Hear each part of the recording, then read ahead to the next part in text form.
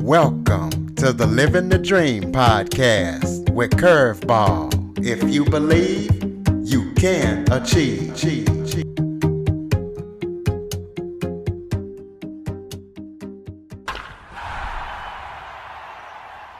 Hello and welcome to another episode of Living the Dream with Curveball.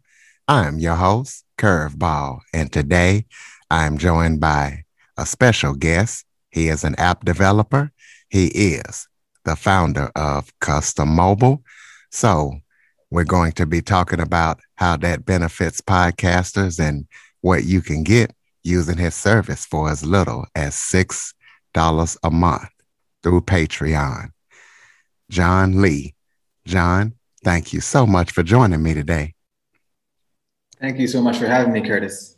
Why don't you start off by giving a little background about yourself, telling the audience kind of who you are? Well, I live in Pittsburgh, originally from New York City. We moved to Pittsburgh 2 years ago for a new job, but I think we'll be settling in Pittsburgh going forward. It's a beautiful city, and we've fallen in love with it. I do have a day job. I work for a software company out in Virginia, but my side project and side business is custom building apps for content creators. And that's how we connected, you and I, Curtis. Our website is custommobile.app.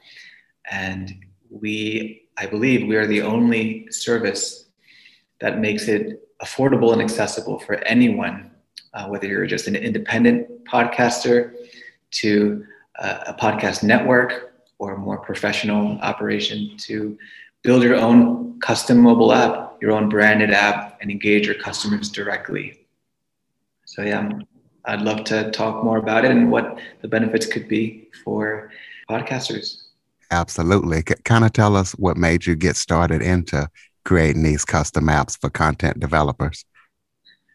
That's a long story, actually. This is just the latest iteration of the business. So I wanted to have my own business for a long time. And I started a couple of years ago, I want to say 3 or 4 years ago, on a completely different track. I wanted to build my own app, my own podcast app that listeners could download, listen to all their normal podcasts, but also engage on social media. So it was going to be a type of social podcast app. That was the initial idea. I spent a lot of money, hired an agency to help me build that. But it took a long time to build. And over that time, I saw many social podcast apps come and go. And it became clear to me that this was probably not going to be a good idea for a business to launch a product like this that I've seen fail again and again over the years. So long story short, I think during COVID, actually, my mind started moving and the idea for the business started to change. And so we landed on the idea of building custom apps for podcasters, I think around the middle of last year, and shifted the business toward that direction. I did see a couple of other companies doing it. They were mainly the biggest podcast hosts. I think Libsyn has a service like this. Maybe one or two other of the big podcast hosting companies. And there were other companies building custom apps, but they were very expensive. And I didn't see how a regular podcaster could afford to have their own app. So we had already built an app. So it was just a matter of finding a way to white label that app and make it easier for others to use it as a template and build a branded app on it. So that was how it began. Since we had that technology already built, how to operationalize that and make it more affordable for everyone. And so, like I said, I think we are the only agency out there that makes it affordable for anyone to make a mobile app for their podcast or even their small business at these prices. Basically, the same prices you would pay for a website. Now you can also have a mobile app. And I think maybe because it's so new and it hasn't really been an option on the table since now, I think it's taken some time, I think, for podcasters to understand what's in it for them. Why should they have their own mobile app? Why isn't it just fine to have their content distributed on Spotify and Apple Podcasts and on these other third-party platforms? Why it makes business sense to have their own mobile app on top of their website. So I'd love to go into that and try to help spread the word. Yeah, let's go into that. Why does it make good business sense for a podcaster to have an app versus just letting it get out through all the major podcast platforms? I think the primary reason would be the podcaster has no control over those relationships when their content is being distributed through third parties. The content is getting out there to a wide audience, which is great. And every podcaster should be publishing wherever they can through Apple Podcasts or Spotify, everywhere they can. It should be on their website, on anyone's website through that public RSS feed for sure. But there's no way for the podcaster to engage that listener if it's going out through these other third-party platforms. If it's going out through your website, and if it's going out through your mobile app, you own that relationship. So that listener can be listening to an episode. They can see other content, say on your website. They land, they listen to an episode. They'll see maybe you have a blog, maybe you're selling merchandise. They can convert from a listener to a customer when they're on your property, your website. And the mobile app, I think, acts in the same way. It's your own property. It's your front door to your shop if you're selling merchandise. It's your front door to your studio on the phones of your listeners. So they're carrying around the front door to your studio in their pocket. So when they open up the app, they're consuming your content, but seeing all the other things you're offering as well, whether it's written content, video content, it can all be in this under the same roof. And especially importantly, I think there's the ability there for them to engage with you, the host, and ultimately convert to becoming a supporter or a customer even.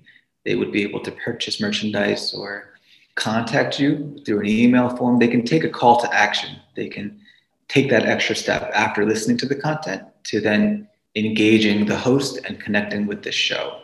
That's something that isn't possible through a third-party app like Apple Podcasts. So if you're a business, and I think every podcaster is ultimately a business, they want to make their show financially sustainable.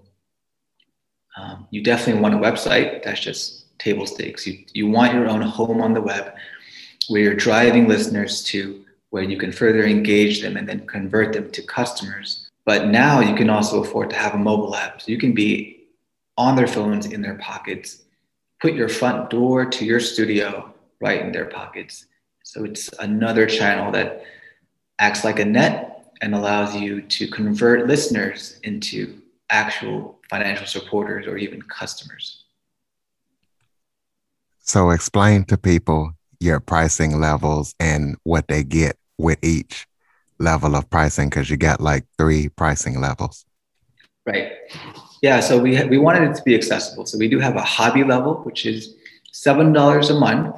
And so that's accessible to everyone. I think if you have a podcast project, that's a level that you can onboard onto, and at that level, we pull in all the content that you offer, not just your podcast, but if you have a YouTube channel as well, and we have a blog, we can pull in all your content under the same roof, your social media accounts. The next level is the business tier, and that includes more monetization features. So if you wanted to sell products, you could do that in the app. You could connect it to a Shopify site. If you already have a Shopify site, you can connect it to the app so you can list your products and your listeners can go through the entire checkout flow right through the app. So that business tier is more for the business-minded podcaster who wants to be selling products or services through the app. And then the final tier is the network tier. That's if you're a podcast network and you have more than one podcast under your umbrella. You get all the features of the business tier, plus the ability to pull in as many RSS feeds as you like, so you can present the entire network of shows in one app and give that listener access to all of your shows in one place. So let's talk about the process that the podcaster would go through if they wanted to get your service. What do they do? Where do they go? How does the process work? And how much control over the process does the podcaster have? Yeah, so Curtis, you just went through this process, so maybe you can help fill in the gaps if I miss any. The first place to go is to our website, just custommobile.app.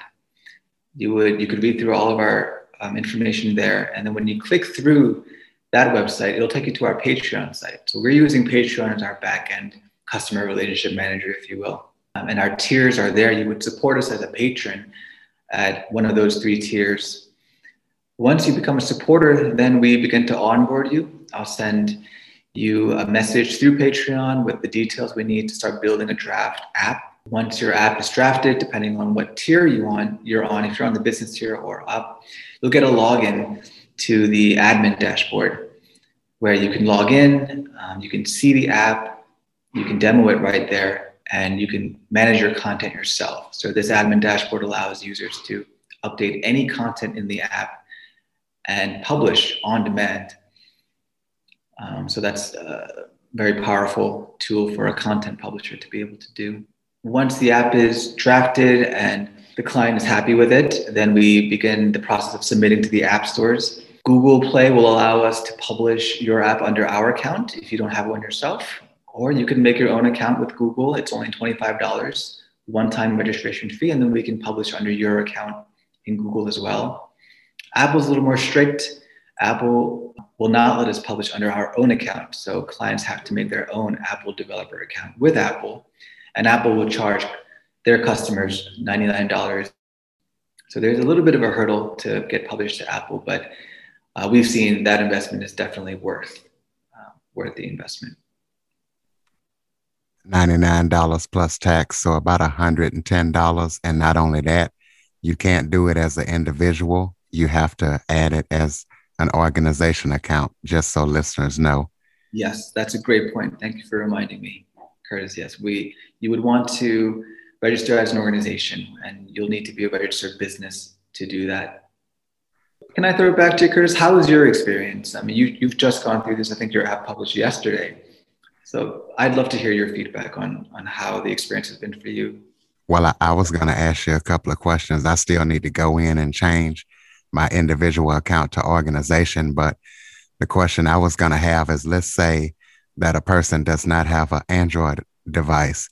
Can they still see the app stats and the downloads and still do anything with it? Or do you have to have an Android device to be able to do anything or see anything with your app? So at the business tier, you do get a login to the admin dashboard. And so you could log in and see the app analytics. And also there's an emulator inside there, so you can preview the look and feel of the app in there.